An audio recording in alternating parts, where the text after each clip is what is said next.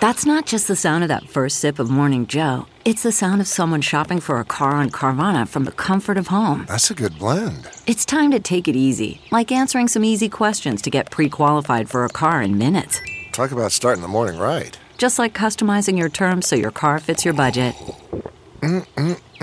Visit Carvana.com or download the app to experience car shopping the way it should be. Convenient, comfortable. Good morning, I'm Randy Naughton at Fox 2 with your St. Louis news, driven by Bomarito Automotive Group. A murder case nearly 20 years old finally heads to court today.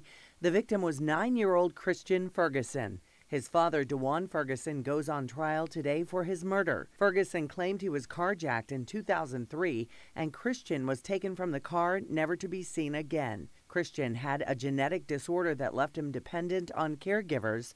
Prosecutors claim DeJuan Ferguson did not provide that for Christian. They filed murder charges in 2020.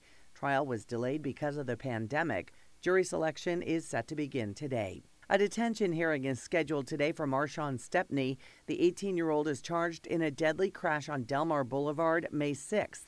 5 members of one family died.